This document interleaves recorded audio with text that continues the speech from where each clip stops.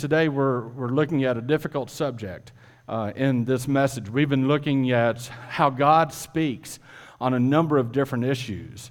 And today we're going to look at what God has to say about one of the most explosive issues in our day. And it is the issue of homosexuality. The issue of homosexuality is, and really the larger issue of human sexuality, is such a vast and complex, such a controversial and emotionally charged issue that one sermon cannot do it justice to every question that we might have. But there are certain questions that I want to try to attempt in various means and methods today to address. And you're going to see a couple of videos, which is unusual for me. I usually don't even have one video. We're going to have a couple during this message that I think will really be beneficial to our understanding of a Christian worldview with regard to this issue. We're going to look at questions like, what does God say about homosexuality? Is it a sin? How should Christians treat homosexuals? Why are so many Christians against same-sex marriage? We're going to answer the question, can there be such a thing as a homosexual Christian? Can a homosexual person be a member of our church? Does God love homosexuals? And maybe most importantly for someone here today, where can I go for help if this is an issue that I struggle with? And so we're going to look at these issues, and so we're going to have to go quickly to cover all of these.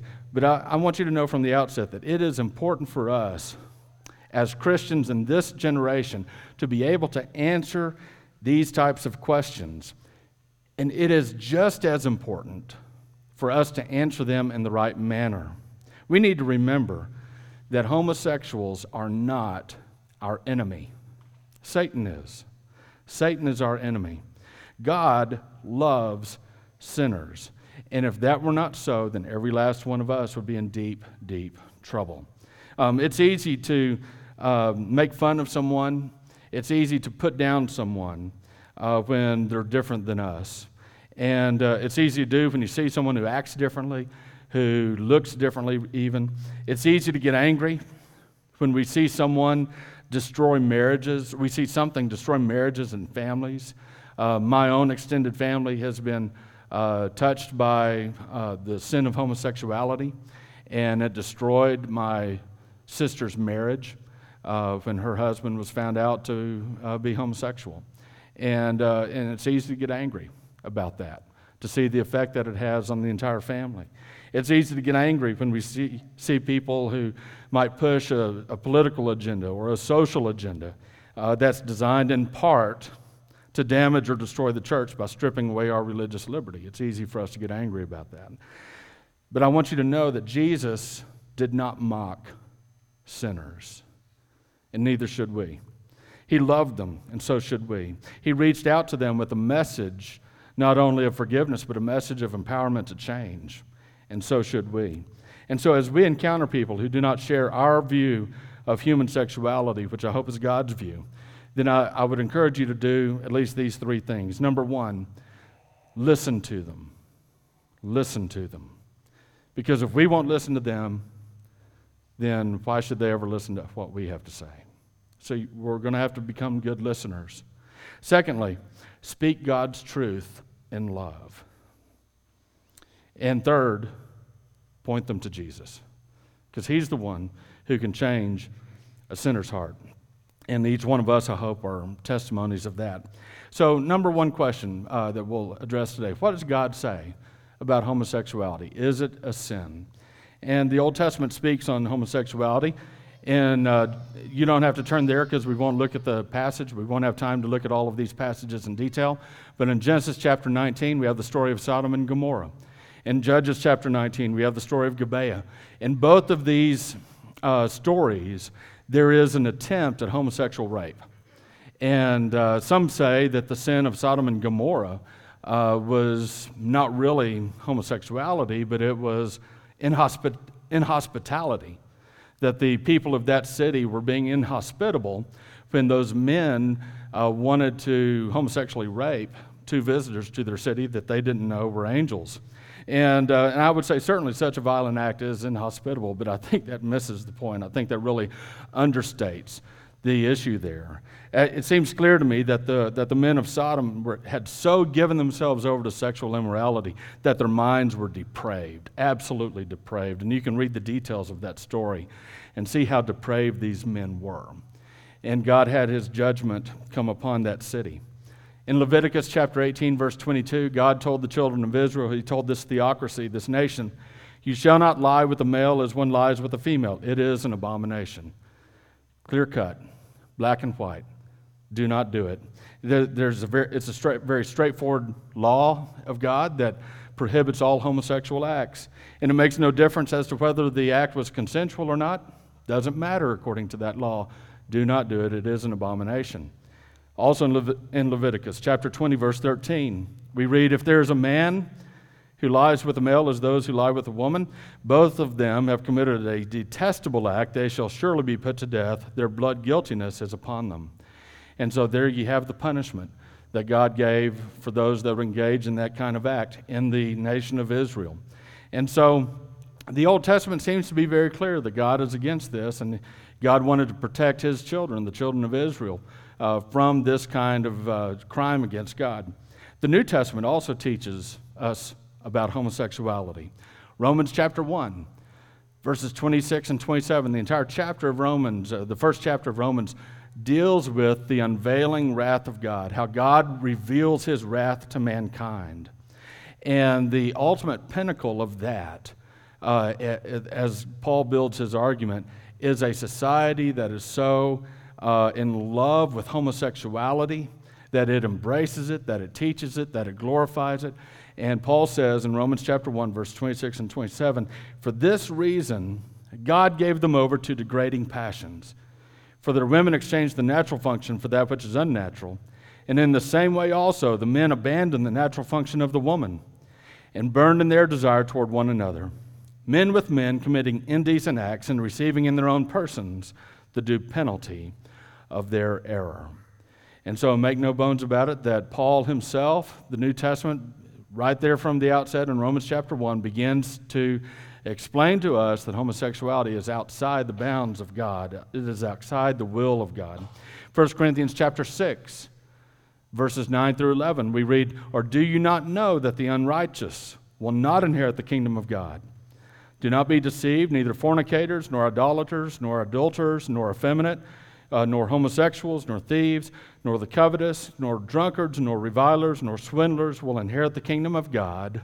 That's the bad news. That any one of us that falls into any of those categories will not inherit the kingdom of God. But the good news is found in the next verse. "Such were some of you." You used to be that way. "But you were washed.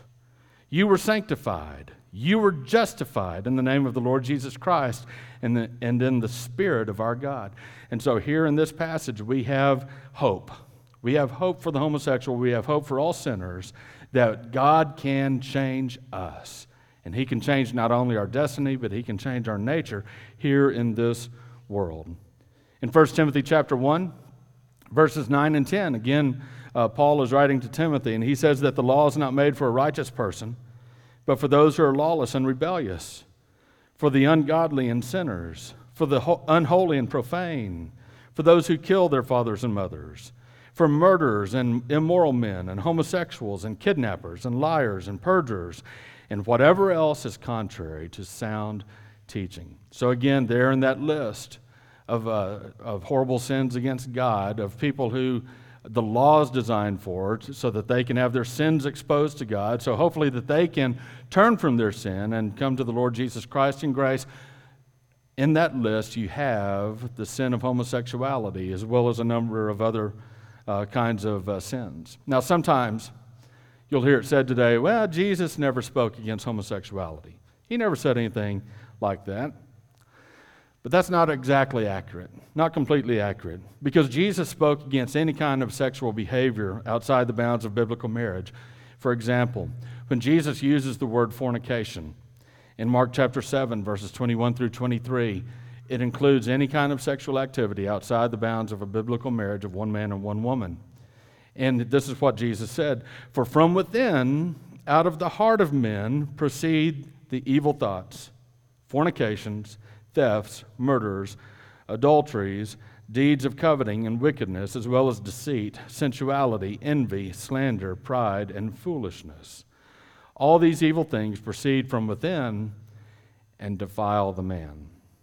And so what you and I need to be careful of is that we not elevate the sin of homosexuality to a special level that we can just say, "Oh, good, at least we're not guilty of that, we're safe." Because if you read these lists that we just went through, you and I certainly are guilty, at least in our heart, of committing many of these other acts, if not that. And so the New Testament and the Old Testament both condemn the act of homosexuality. Just to be clear, it is a sin. Next question. Can there be such a thing as a homosexual Christian? I want you to hear this video of Ravi Zacharias, an apologetics specialist, as he explains his answer to this.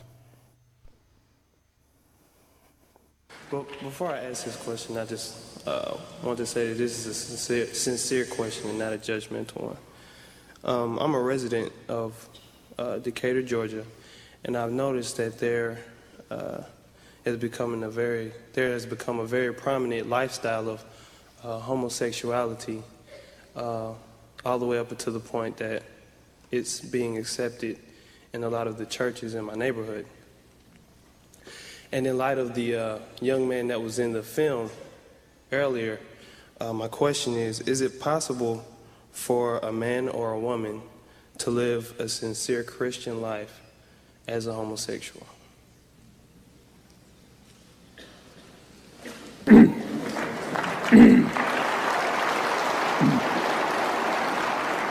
I appreciate you asking it, and I believe every reason that you've given is that it's a very sincere question. That's a very tough one.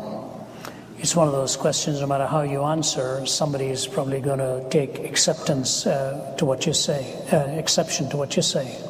So I'll take a few minutes to answer this because it's very critical.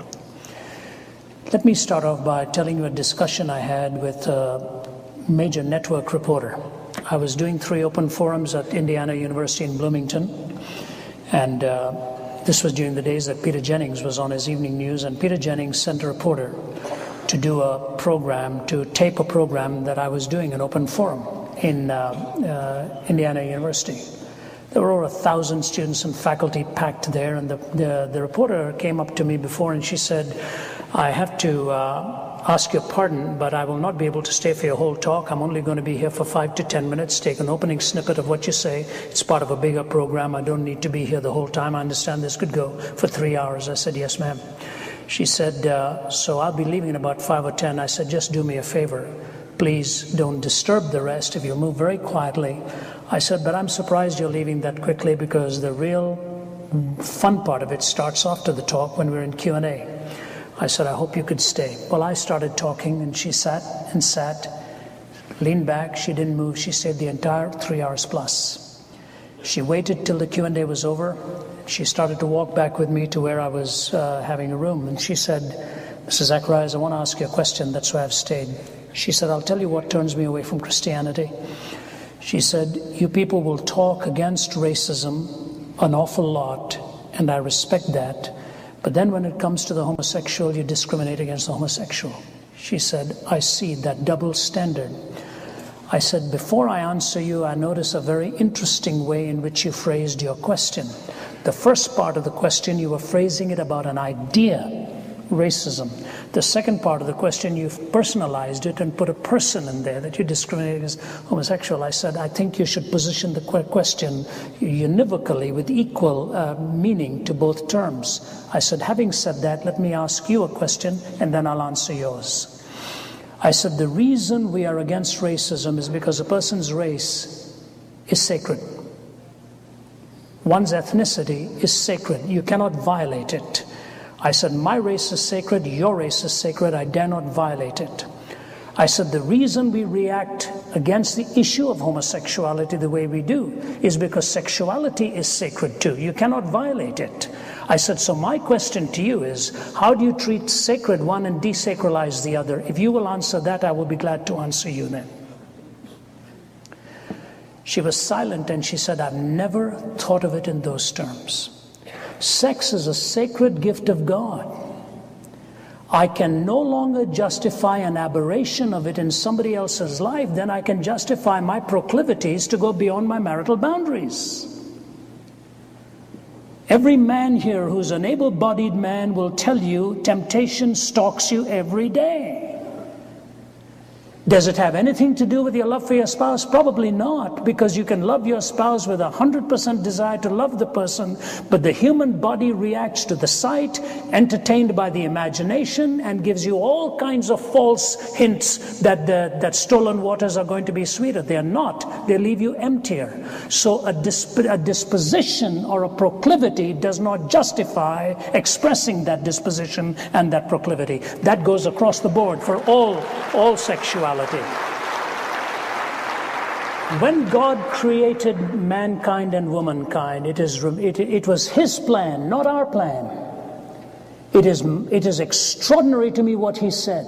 He said it is not good for a man to live alone. Well, man wasn't living alone. God was with him. Why did He say that? He created the mystique and the majesty and the charm and the complementary nature of womankind in a way that made it possible for her to meet His emotional needs that God Himself put only within her. Outside of Himself, from Himself, in her, in that complementariness. So you take that sacred commitment, it is a design by God.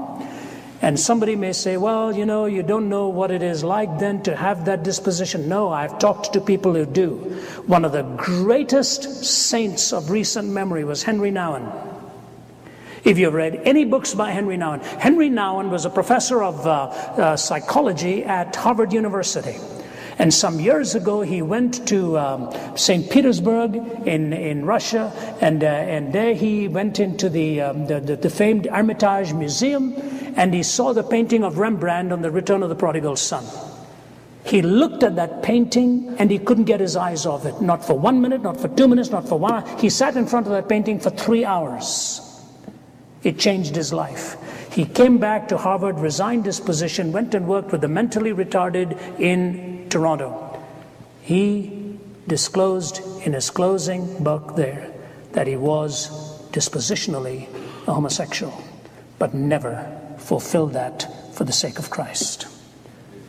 And I have read many authors who say that. So I say to the one who has that disposition, yes, it has to be tough. It has to be tough. But sometimes we renounce our dispositions for the sake of Christ and just wait and hope and trust for the possibility that He would give us that resistance. Now, the tail end of the answer is this. What does it take to believe and do to be what? You have to fill in the blanks.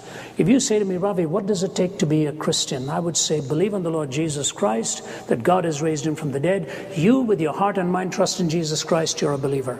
Then you come to me and say, Ravi, what does it take to come and belong to your church? I say, well, if you join this particular church where I'm a member now, there are certain doctrinal beliefs you have to believe. For example, you can't believe the Bible is 90% rubbish and 10% nice and still be a member of the church. You can't do that. There are certain doctrines to which you're committed. There's a certain code of conduct to which you're committed. So if you belong to a community of believers, it is not just the belief in Christ, but a certain community expression of that belief that you're submitted to. Now, you say, what does it take to teach at Wycliffe Hall, Oxford University? I'll say now you have to add even more than that. So with each line of affiliation, you put the plus, plus, plus, not because the second and the third make you a Christian, but it places upon you greater accountability and responsibility as a dispenser of truth to which you're held accountable by a community of believers. So is it possible for one in that state of mind and that disposition to be a Christian? Absolutely. But can one live practicing that and then become part of a teaching community and a committee of committed believers? I think one would have to raise serious questions. where does one draw the line then? Is it okay for the pastor to be a polygamist and be a pastor of the church at the same time? It ends up dying the death of 1,000 qualifications, and the character of God is impugned in the process. I think that's the way I believe that with you.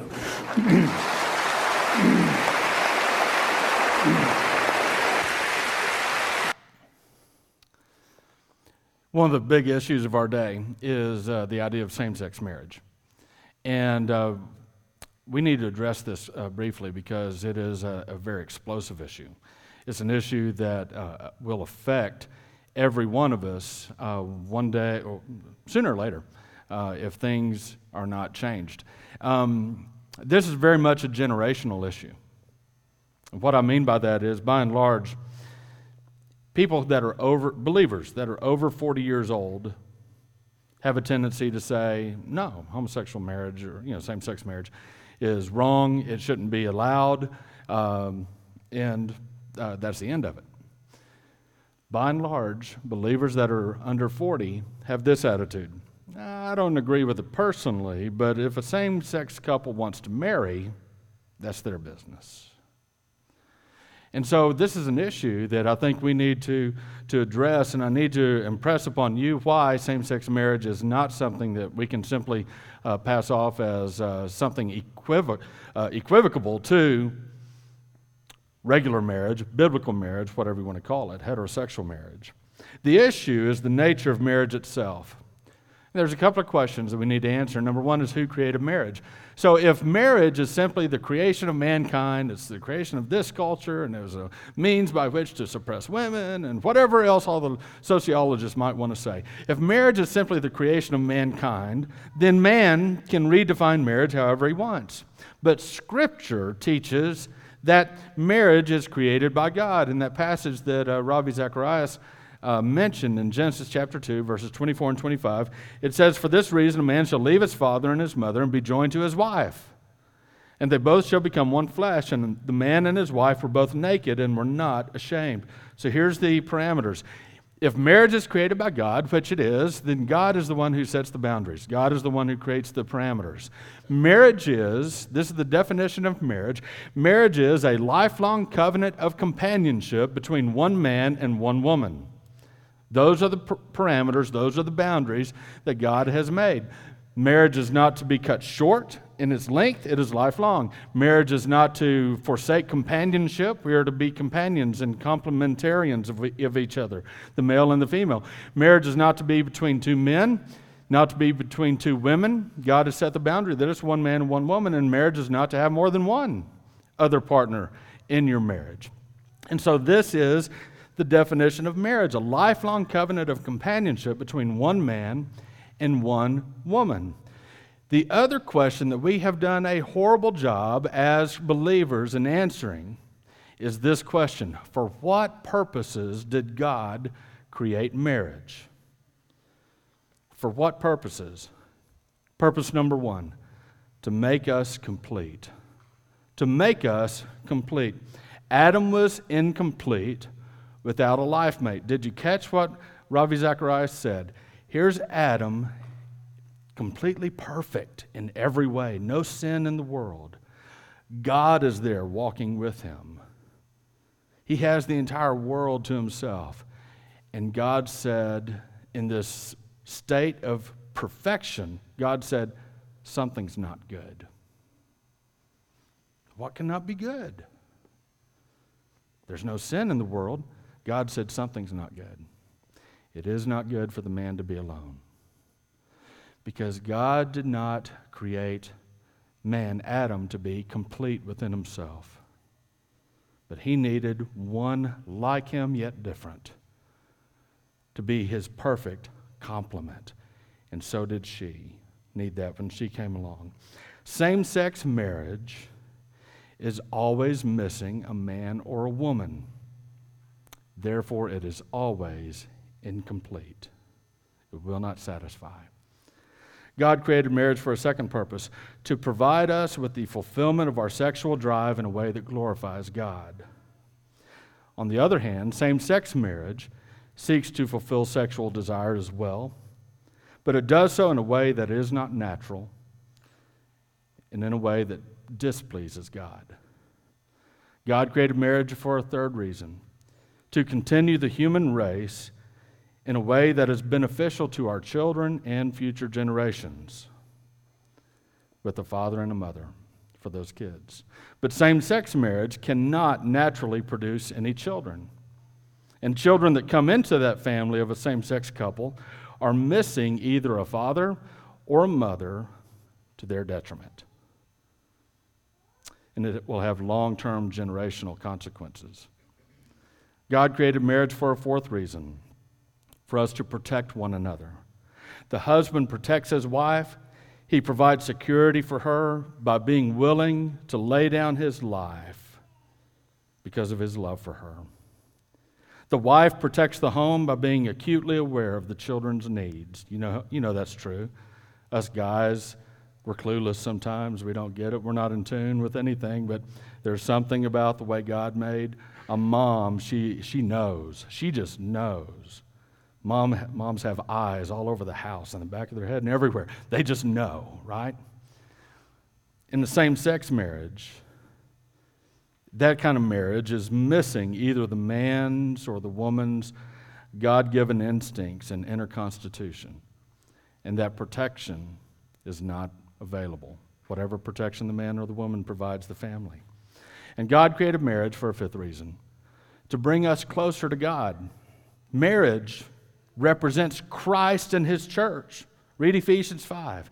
It represents Christ in His church. Marriage is one way that God helps us grow spiritually and become like Christ.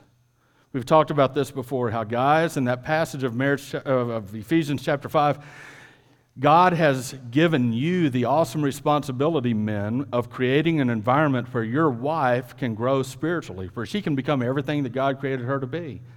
And so if you're not providing that environment, then you're doing it to the detriment of your wife. And so one day when you stand before God and God says to you, men, what did you do in the home? What did you do as a husband? You ought to be able to say, here is my wife, and I present her as an offering to you. And so marriage helps us grow closer to God. But same-sex marriage, it does not and cannot glorify God. It produces rather a state of habitual sin, which drives people further away from God. Same-sex marriage cannot fulfill any of these purposes, not any one of them. And these are the purposes, these are the reasons God created marriage, and same-sex marriage cannot fulfill any one of them. At best, same-sex marriage is two people sharing affection. But real marriage is so much more than that. So what do we do about same-sex marriage within our society? Well, first of all, we need to recognize that we no longer live in a Christian nation. Okay, we may live in a nation that has a foundation that's Christian, but even that foundation is beginning to crumble. And so it's eroding away. So as true believers in Christ, we need to understand, we need to come to the grips with the fact that we live in an unrighteous, ungodly nation, but that's not always a bad thing, because the light always shines brightest when it's very dark. And even if we lose this battle in society and in government over the perceived definition of marriage, that can't change God's truth. Okay, so even if the Supreme Court in June rules, as I believe they will, that same-sex marriage is the law of the land, I think that's coming next month. And even if they rule that way, and we just have to suck it up and go with it, it does not change a thing with regard to truth. Romans chapter 3, verse 4 says, Let God be found true, though every man be found a liar. And so we're going to find ourselves very much in the same position that some of our missionaries are in when they go to strange lands and strange cultures, and there a man gets saved and he's got 4 wives. Well, that's not right. What do you do? Well, just because they have a wrong definition of marriage doesn't mean God can't work. So we need to be salt and light and uphold the eternal standards of God, even if our nation forfeits and abandons the foundation that this nation was built upon. In the end, our declaration of the truth may cause us to be persecuted. We may lose our 501c3 status one day. We may lose any kinds of freedoms that we might currently experience. And if they take away our money, that's fine. We'll get so much more treasure in the resurrection. So don't love money. If they take away our freedom, they throw us in jail, that's fine. We can have church in jail. I mean, we already have cell groups, right? We'll have real cell groups in jail. And so don't love your freedom. And if someday they get so mad at us that they take away our life, that's okay. That's okay. Because we have eternal life. So don't love your life. Jesus said don't love it. Don't love the things of this world.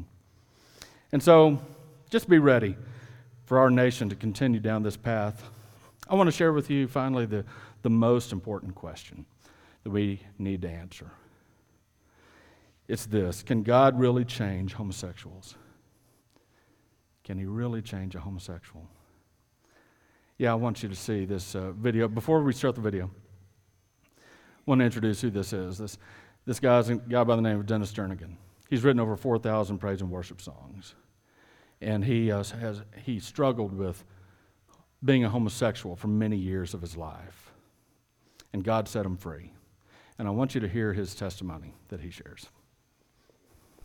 The Lord set me free back in 1981. I thought that's the way I was. In fact, I'd given up. I said, this is just the way I was born. I'm going to stop fighting it. I'm going to embrace it. And the minute I embraced it, I dived headlong into a relationship. I'm very ashamed to even admit that. But I gave myself to this life, and I expected peace to come. And for a season, I guess it did. But after a while, I became so frustrated, felt so used all the time. I thought, well, this can't be right either. So I went on this incredible journey of discovery. I cut off this relationship I was in. I decided I'd go on to seminary, and then God began to speak to me 3 days before I was to go to seminary because a friend called me and said, Dennis, the Lord's been speaking to me about you, which scared me to death because I thought, man, the Lord does not speak to me about me, so what's he saying to this guy? Well, he said the Lord came to him in a dream, and in this dream, God was giving me music, and people all over the world were singing the songs. And he said, to confirm it to you, my mom had the same dream this week. We'd like to know if you'd be interested in moving to Oklahoma City, live with us, give God a chance to work this in your life. So 3 days later, I'm living in Oklahoma City, driving a school bus to make a living. That's the only job I could find. But God's hand was all over that, because what it forced me to do was cry out to God in this sense. Here's homosexuality calling my name. I mean, I'm being tempted, dragged that way all the time. Here's my friend telling me the things the Lord's telling him. So I'm being pulled in two opposing directions, and a double-minded man is unstable in all his ways. I didn't know what to do. I thought, I'm losing my mind. So after my morning bus routes, I'd take my Bible, go to my friend's piano, open to Psalm 1, because I remembered the stories of King Saul when he was beset by those evil spirits. They'd send for that shepherd boy to come and play, and I imagined David just worshiped there, and it says the enemy would flee, so I thought, I'll do that for myself. I opened to Psalm 1 and literally began singing through the Psalms. And after a while of singing, I've literally sung through the Psalms, I realized David committed adultery, David committed murder, yet David's commemorated as being a man after God's own heart, and I thought, I want that. And if you can do that for David, Lord, do it for me. There were a series of events. This friend who had the dream found out what I was struggling with and confronted me, but he confronted me in love. I'd never had anyone respond to me this way at all. He said, Dennis, I don't know how to help you. He said, I just know I know the answer. I said, what? He said, yeah, the answer is Jesus. I said, I've heard that my whole life. He said, not like this, you haven't. He said, I believe Jesus is the answer so much. I'm willing to walk towards him with you as long as it takes. If you fall down, I will not kick you. I will not tease you. I will not say I told you so. I will just help you up every time. He said, if you need a shoulder to cry on, I'm your guy. If you need someone to yell at when you don't understand, yell at me. I can take it. I had to go outside the church to find somebody who would love me like Jesus. And that guy did. And he still walks with me to this day. So that in itself, God used in a humongous way. I can't even overemphasize it enough to tell you what just one person stepping outside their comfort zone and saying, here, I'm going to walk with you. I don't even understand it myself, but I know the love of Jesus is the answer. So lo and behold, I had a second chapter of Acts concert, November 7th, 1981. I got set free to such a degree I'd only imagined. happening. So much healing came in a 2-year period that he gave me a wife, and it's true, Melinda and I have 9 children. We're not Mormon, we're not Catholic, they're not adopted, and yes, we know what causes that. But here's the deal. I remember being a little boy sitting in the church pew. By the time I'm 10, I already knew my struggle. And one Sunday morning before church started, I was playing with my brothers and cousins, and I overheard the men who taught me about God from day one discussing what they thought of homosexual. So guess what I thought God thought about me? I thought God hated me. And no one ever told me that I could be free. They only said, you do not get to pass go, you do not collect $200, you get to go straight to hell because of your sin.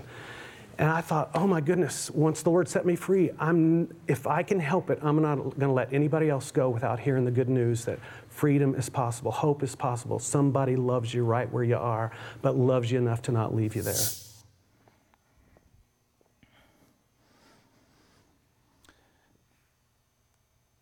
Where can someone go if they struggle with homosexuality? You know, I hope that we will be the kind of church where someone could say, I need help. And we would not condemn them, but we would point them to Christ, like Dennis's friend did. I want you to understand that as your pastor, you can come to me with any struggle that you may have. And my commitment is the same that Dennis's friend was. I'll walk with you.